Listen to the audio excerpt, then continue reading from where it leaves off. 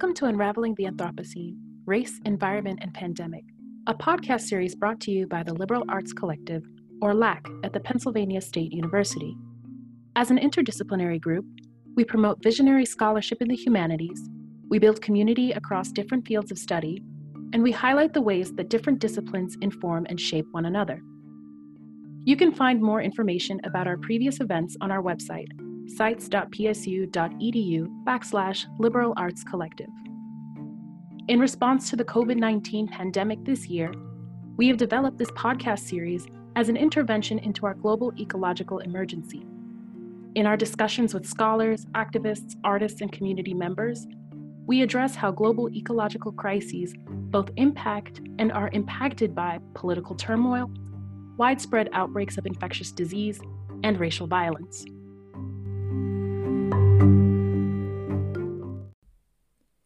Hi, and welcome back to Unraveling the Anthropocene. I'm Marve Tabor, and in this episode I'll be having a conversation with Gidon Bromberg, Nada Majdelani, and Yana Abu Taleb, co-directors of EcoPeace Middle East. EcoPeace Middle East is a non-governmental organization with offices in Amman, Ramallah, and Tel Aviv. EcoPeace Middle East brings together Jordanian, Palestinian, and Israeli environmentalists to promote sustainable development and to advance peace efforts in the Middle East. Gidon Bromberg is the co-founder and 25-year Israeli director of EcoPeace Middle East. He has written extensively on the relationship between water issues and peace in the Middle East, and has presented before the UN Security Council, UN Climate Summit, US Congress, European Parliament, and other international forums. An attorney by profession, Gidon Bromberg is an alumnus of Monash University in Australia, Washington College of Law at American University, and Yale University's World Fellows Program. Nada Majdelani is the Palestinian director of EcoPeace Middle East. She holds a Master of Science in Environmental Assessment and Management from Oxford Brookes University and has served in leading technical positions with several international agencies in the areas of infrastructure development, mainly water and sanitation, sustainable and clean production, as well as various tasks on institutional capacity building and policy advisory support. As a strong believer in the impact of proactive dialogue, she has also been part of several initiatives by Palestinian-Israeli groups, including the One Voice movement and the Palestinian-Israeli Young Entrepreneurs Forum. Nada Majdelani has recently addressed the EcoPeace vision at various high-level international platforms, including the UN Security Council, NATO, and the Planetary Security Conference. Yana Abu Taleb is the Jordanian director of EcoPeace Middle East. She leads EcoPeace activities concerning the Jordan River, the Dead Sea, the Good Water Neighbors, and the Water Energy Nexus projects. Her responsibilities include supervising international project development and management, serving as a liaison to and lobbying of governmental and private sector figures and organizations on major regional policy issues relevant to environmental protection and transboundary water. Yana Abu Taleb is heavily involved in promoting and facilitating national and regional dialogue to advance policy processes needed for sustaining peace. She has co-authored many reports and policy papers and speaks regularly at local and international conferences.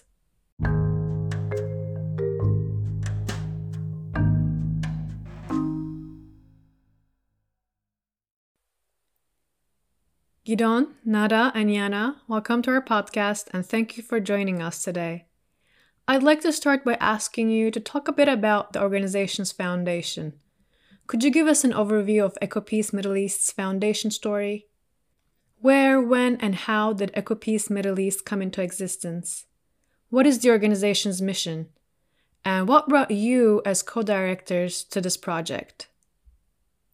EcoPeace was established in 1994 at a time when there was really euphoria that peace had broken out, and that there was a sense that a new Middle East where lots of development would take place and major highways. In fact, Road 90 on the Rift Valley was going to be designed to be an 8-lane highway linking Cairo with Istanbul, to move goods and people from Africa, through the Middle East onto Europe. And 50,000 new hotel rooms were being proposed to be built around the Dead Sea by the Israeli side, by the Palestinian side, by the Jordanian side, without really any consideration for carrying capacity.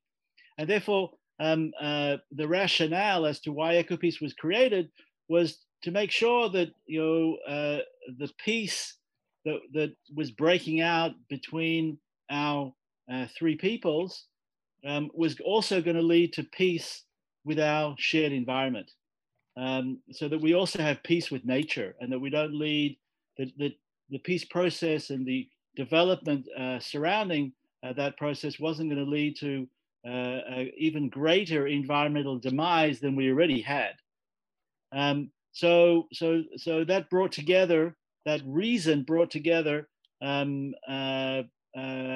four people from each of our countries, and at that time also 4 Egyptians, to meet in Taba, all of us coming from an environmental background, working in existing environmental organizations in our 4 countries, with the idea that perhaps we could create a new organization that would seek to place environmental issues onto the political agenda, so that the peace between the people would also result in peace with nature.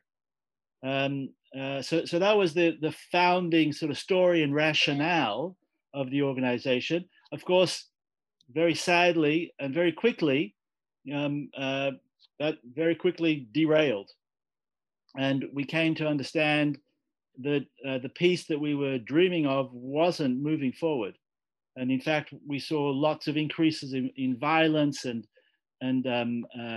troubles that actually led to development not pouring in at all. And EcoPeace, within certainly 4 years, was having to decide: are we relevant? Because clearly overdevelopment was no longer taking place. Peace hadn't broken out at all. Things were terribly mixed up. And should we just close down? And it took us several years to come up with reinventing ourselves as an organization that, in fact, the trust built in that time, over that time, and the overarching issues of common concern were, in fact, a great model for peace building itself. And although the term environmental peace building, in the late 1990s didn't exist, we were actually inventing what environmental peace building was all about. And in fact, groups were coming and studying sort of our experience of peacemaking by using the environment as a issue of common concern. So the transformation of the organization, and the organization has transformed itself, again, several times in maybe in smaller ways over these last nearly 26 years. But the transformation has taken place in order to remain relevant, in order to make sure that we're truly serving the people, the peoples of each one of our countries, and the environment, of course, that we all share, so that we seek to promote peace through the environment, and seek to live in an environment that we can proudly call a healthy, shared environment. Thank you, Gidon, for this great introduction to EcoPeace Middle East's foundation and mission. I would love to hear more about some of the projects you're developing. You have several different projects focusing on conservation, sustainability, community building, youth education, and of course, environmental justice, as you've just mentioned. I'm particularly interested in the work you're doing for the just distribution and management of water resources in the region. Could you tell us about your work in this area? You've already touched upon this, Gidon, but perhaps we can go into more detail. What is the significance of water in the peace process? And what are some conflict resolution and peace-building strategies you use? We're focused on cooperation around our shared environment, but more focused on our shared water resources. Water is a very important resource in our region because of the natural scarcity and has caused countries in the region to really compete over the limited water resources. So in an area like ours, what's shared between Jordan, Israel, and Palestine, and if we look at the focus on the Jordan River and the Dead Sea that's shared between us, there was a lot of tension before the signing of the peace agreement between Jordan, Israel, and the Oslo Agreement, the interim agreement between Palestine and Israel. Tensions that caused each country to make unilateral decisions and try to grab as much of the available water resources within the Jordan River Basin for their own use. Of course, for legitimate uses, for municipal use, for the agricultural use, but it left and it created, that unbalance of sharing between the countries and unbalance between sharing between the people and between people and nature as well. So from that, our work and strategies really are focused and revolve around the fair share between the people living in the region, but also between people and nature. And we can see that very important agreements as part of the peace process was the water agreements between Jordan, Israel. Unfortunately, we can't say the same for the water agreement as part of the interim Israeli-Palestinian agreement, but it's something that we're heavily focused on as an organization to try to push forward a final, let's say, well, not final, but negotiations around a water agreement that would be balanced and equitable to Palestinians, just like the Israelis. Thank you, Yana. You mentioned a community-based problem-solving approach to water rights. I'm curious to hear a bit more about this. What does this community-based approach entail? So our community-based approach is basically building consensus on the community level among the watersheds that are sharing borders and sharing environmental challenges. What we usually do is we engage communities that are sharing watersheds or water streams, or basically they sit on shared underground water resources. We basically mobilize the communities from each office in each country in a way that addresses the national concerns in terms of the environmental challenges, be it challenges of access to water, challenges of treatment of sewage and sanitation problems, be it also any other challenges that are relevant to threats to the shared environmental resources, but which they have basically a national dimension and also a transboundary nature. And the way we mobilize is by engaging the different sects of the communities. So we work heavily with our students and with youth, with teachers.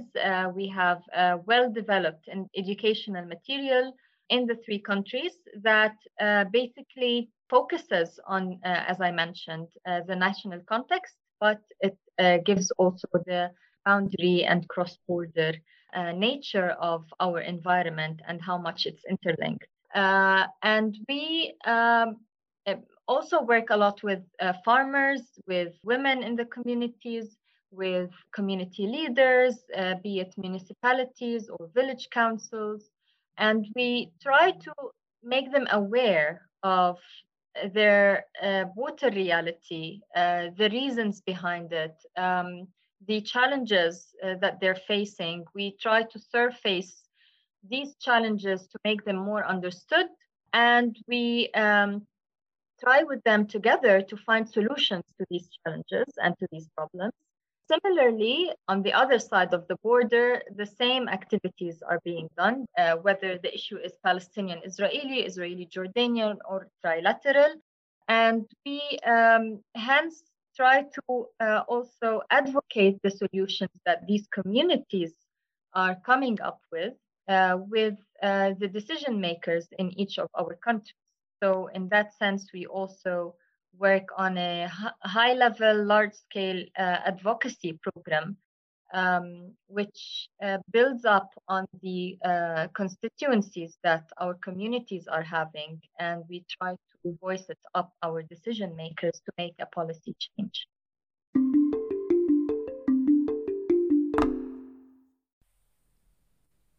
As you've mentioned, Nada, as part of this community-based problem-solving approach, EcoPeace Middle East also organizes youth education programs.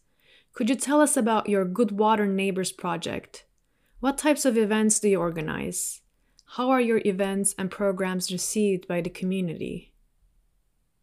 So the Good Water Neighbors program started during the Second Intifada, probably the most difficult period that you could ever start a project that's focused on cooperation. And it started because it was trying to serve the needs of people, of communities on the ground. Before that, before launching the Good Water Neighbors program, EcoPeace was very much top down. It was producing policy reports and presenting it to the media, presenting it in conferences to our governments. But the type of responses that we were getting, well, this is expected. These are environmentalists that have, an environmental opinion and they're trying to move it forward. But, who are you? Where are the people that you're trying to serve? Who are where are the voices of those that don't have enough water or are having to, live by a sewage canal and so forth. And therefore, the Good Water Neighbors program was developed in order to build a constituency, in order to raise those voices from within communities, as I think Nada mentioned before, so that they can speak about their water reality, but also learn about their neighbor's water reality and the interconnectedness of the two. Because once people understand that our political borders are not the only borders that we need to deal with. They're not our national identity, our religious identity, and our political borders only make up some of the story. And the environment and the borders that the environment represents, like watersheds, can be far more significant than any of these other borders and narratives that we associate with. And by helping through the Good Water Neighbors program, individuals and communities understand that we're dependent on each other, that working with the other side is not working for the other side, that we're not doing a favor to anyone. We're acting in our own self-interest. The Good Water Neighbors is all focused in understanding my self-interest on these issues and how I can advance that self-interest of getting more water or dealing with sewage or other environmental and economic opportunities. Now, EcoPeace, of course, will only though advance an issue of self-interest if there's mutual gain. So from the outset, we design the interventions in a manner where, of course, all sides must gain. I mean, we're not interested in self-interest that only advances one side. It must bring benefits to both sides. And in that manner, we've been able to get mayors to sign memorandums of cooperation, identifying investments that both sides need. A single investment that both sides will benefit from. Without the earlier programming, I think that Nada and Yana might go into, of how we work in the communities, the mayors would have been scared to do something with the other side because they would be heavily condemned. We live in a horribly conflict setting, in a horrible conflict setting. And in order to overcome those voices that condemn cooperation, we need to empower people to stand up for themselves so that they can improve their own reality. That was wonderful, Gidon. Thank you. So I'll add to that. I mean, we've been successfully implementing the Good Water Neighbors project since 2001, where it started with only focusing on a few communities around our shared water basins.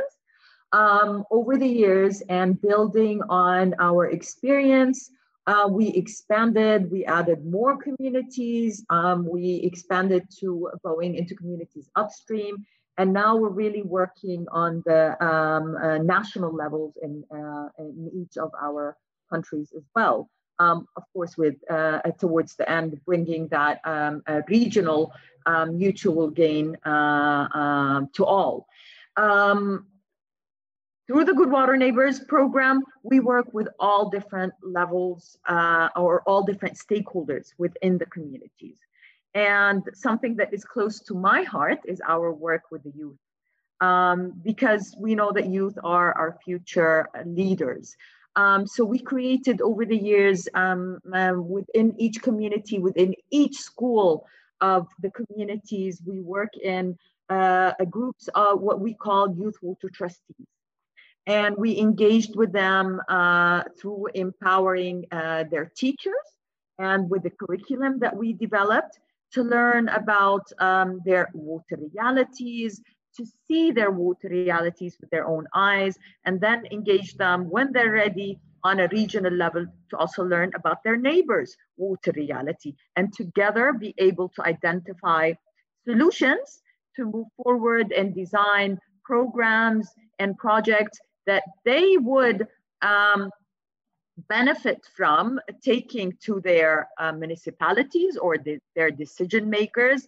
And you'd be shocked at the power that they have to move things forward and put pressure on the decision makers to achieve policy change or to stop pollution sources that are happening within their communities.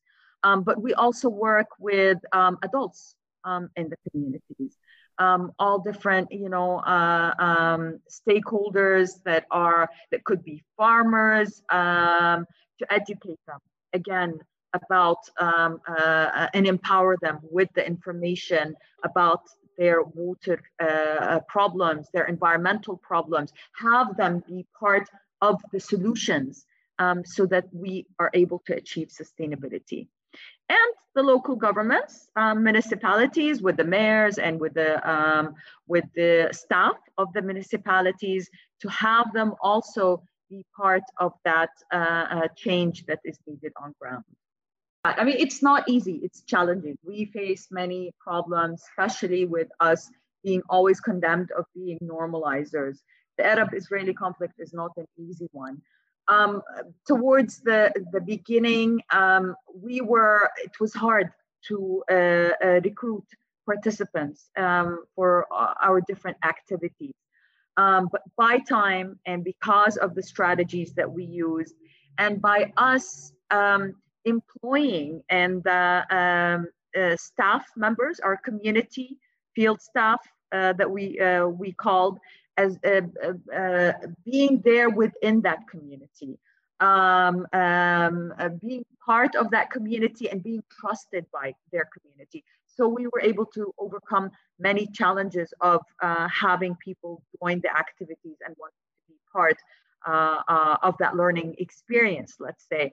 But over the years, because we speak of important legitimate issues, because we are talking about our environment, we're talking about water rights, we were able to have people join and support, of course, our activities. And sometimes now it's even we're having to say no. We'll have to apologize and put some of the participants on the waiting list, especially in our youth programs, because even the parents, when they saw what we were able to do with the transformation and the change of perception of their youth and empowering them with all that information, they also helped us overcome all many of the challenges on ground. Well, I think that what I can add to the beautiful description that Yana and Gidon has mentioned is another layer of beauty of the Good Water Neighbors, which is the flexibility and adaptability to the changes and to the needs and to the circumstances. Over the years, the Good Water Neighbors has really evolved and was responsive to basically to all the changes and community needs. And throughout our experience as well with our stakeholders, we have managed to continue to improve and to continue to add different layers and different aspects to the design of the program, which made it really lively and really attractive. As Yana mentioned, we're seeing now much more growing credibility and growing interest in these programs because, or basically the, let's say the portfolio of the Good Water Neighbors and its several activities is because of addressing the different interests of the different people and different audiences that we're targeting. I can only speak of particularly 2 or 3 layers that we've added to the Good Water Neighbors, particularly to our engagement with the youth who are supposedly going to be the agents of change within their communities and within their careers. We specifically target in this phase of the Good Water Neighbors young professionals with an age group and with a career path that would make their engagement and understanding of transboundary environmental and water issues essential to their jobs, but also essential to their ability to change the current mindset and to contribute to policy change overall. These groups focus on water diplomacy, green social entrepreneurship, other aspects that are also currently somehow included are focusing a lot on water diplomacy issues. And simulation activities and simulation games. So in that sense, as you can see, the Good Water Neighbors is just as lively as a human being. It keeps evolving and keeps growing, and this is the beauty of this flagship program. Thank you, Nada. EcoPeace Middle East uses a lot of innovative strategies and platforms for environmental peace building. I'm wondering how the international community can benefit more from these resources. So my next question is, are you collaborating with other environmental organizations in the region or international organizations? If you do have such collaborations, what do these look like? For example, are you offering any trainings to environmental activists or scientists from other parts of the world? Or are you just focusing on the Israeli, Palestinian, Jordanian contexts?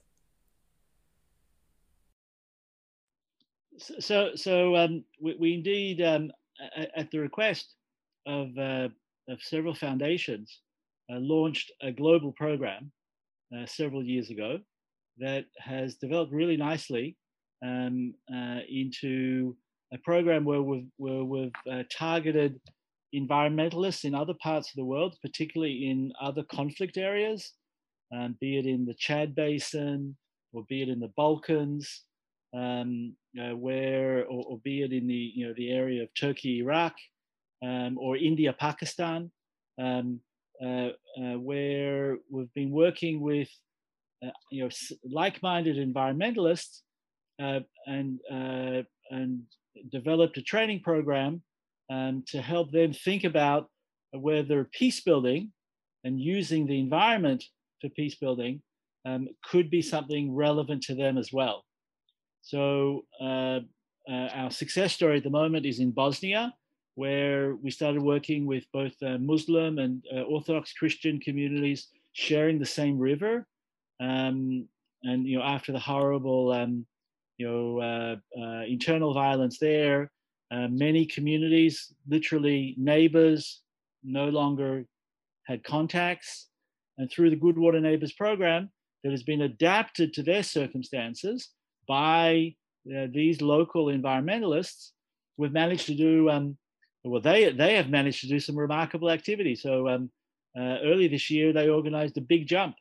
They organized a jump of mayors that hadn't spoken to each other for a great deal of time, to literally jump into that river together, like we've done in Israel, Palestine, and Jordan.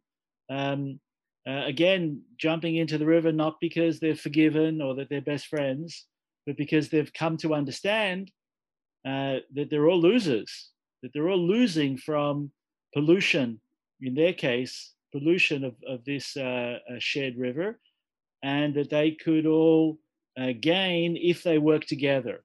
And then by working together on environmental issues, they build trust on other issues that help them advance their long-term relationships and their long-term well-being. So that's one example. Maybe Nada or Jana want to speak about Waterkeeper or any of the other organizations Global Nature Fund that we work with. Last year, EcoPeace has become a member of the Waterkeeper Alliance. We have, of course, out of our 3 offices, we are representatives from our 3 countries and recognized as Jordan River Waterkeepers, which entails that our membership shows over the years, and our shows throughout our activities, our interest to protect the Jordan River, which is shared by the 3 countries, to protect its hydrological system, to advocate for its ecological balance, and to basically highlight how much we engage also with our communities and our stakeholders to showcase the importance of this river to the society, to the environment, to the people around this region, from a cultural heritage perspective, but also from also a theological perspective, because this river is also considered as holy to half of humanity. In that sense, our relationship with Waterkeeper Alliance also provides us with a network of waterkeepers all around the world. We are learning from other waterkeepers' experiences. We are able to also expand on our basically also storytelling throughout the Waterkeepers platforms. And I think what formed as a peak of our relationship with Waterkeepers is the presence of Robert Kennedy Jr. Last year in our annual conference, which usually takes place in the Dead Sea in Jordan. But also we took Robert Kennedy Jr. to several locations around the Jordan River, and we spoke about the history, we spoke about our work, and it was indeed a very thrilling experience to see people like Robert Kennedy actually speaking out to the importance of cooperation in order to protect the Jordan River. So yeah, and we of course definitely keep up the communication with all the members, and we seek every opportunity to voice out our work through the different platforms. Just to quickly add to what Gidon and Nada had mentioned, I mean, we're always looking out and benefiting from creating those healthy partnerships with international institutions to both, share our experience with, but also to benefit from their experience. So one of our partnerships that was created many years ago, I don't remember when, us joining the Global Nature Fund as the Dead Sea shared between the three countries in our region is part of the Living Lakes Network. And this partnership has done a lot of added experience to both the Global Nature Fund based on our experience and our methodology as EcoPeace, working with the top-down and bottom-up approach, and sharing that methodology that we're using as part of our Good Water Neighbors with the other living lakes within the network. But also building projects and partnerships together. So we've recently, or we have an ongoing project with the Global Nature Fund to really implement a pilot of water, energy, food nexus in the Jordan Valley. Us being able to advance all the strategic objectives and sustainable development needs in the Jordan Valley, and bringing in that experience of the Global Nature Fund to help us implement the project on ground.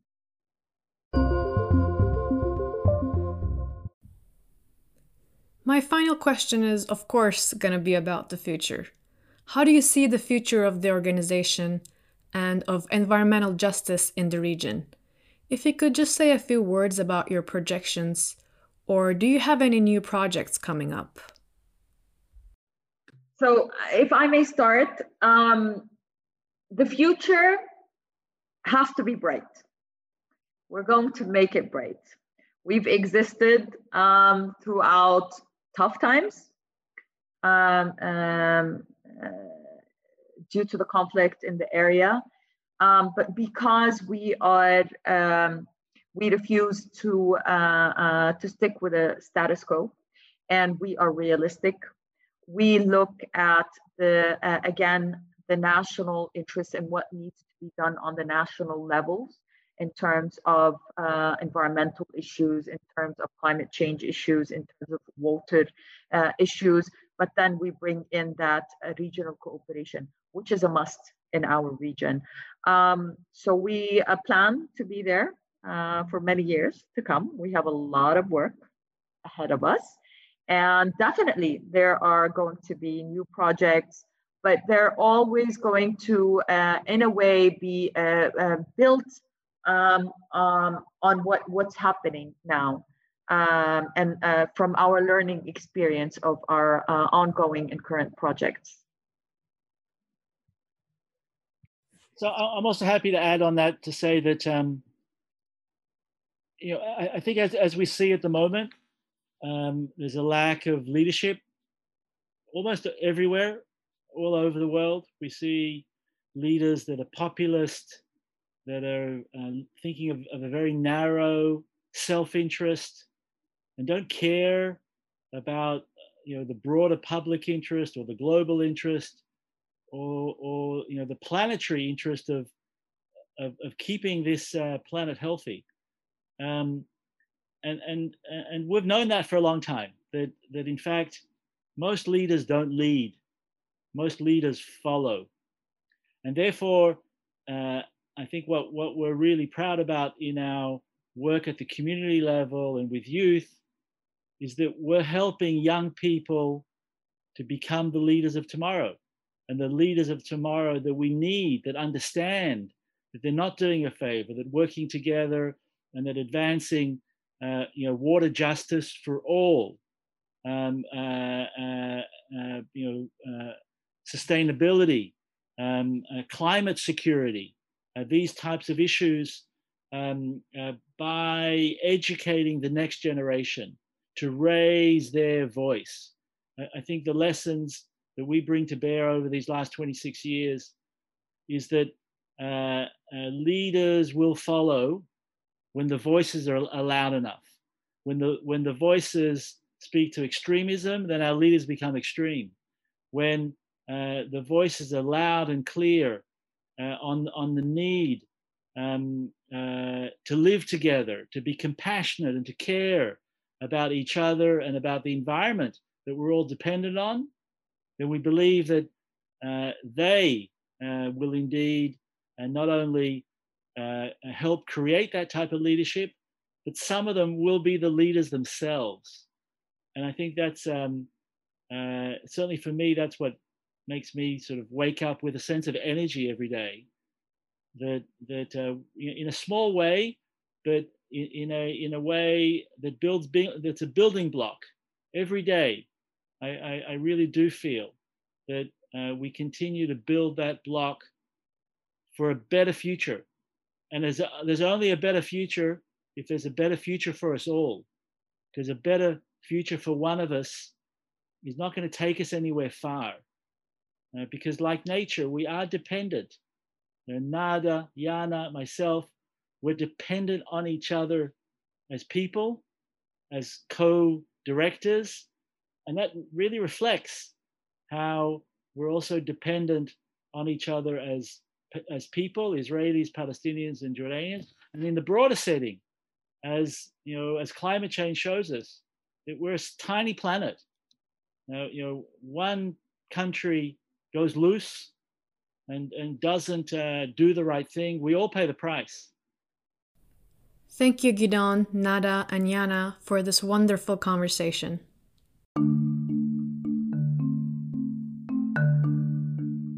Unraveling the Anthropocene is brought to you by the Liberal Arts Collective at Penn State. This episode was produced by Hannah Matangos and Marve Tabur.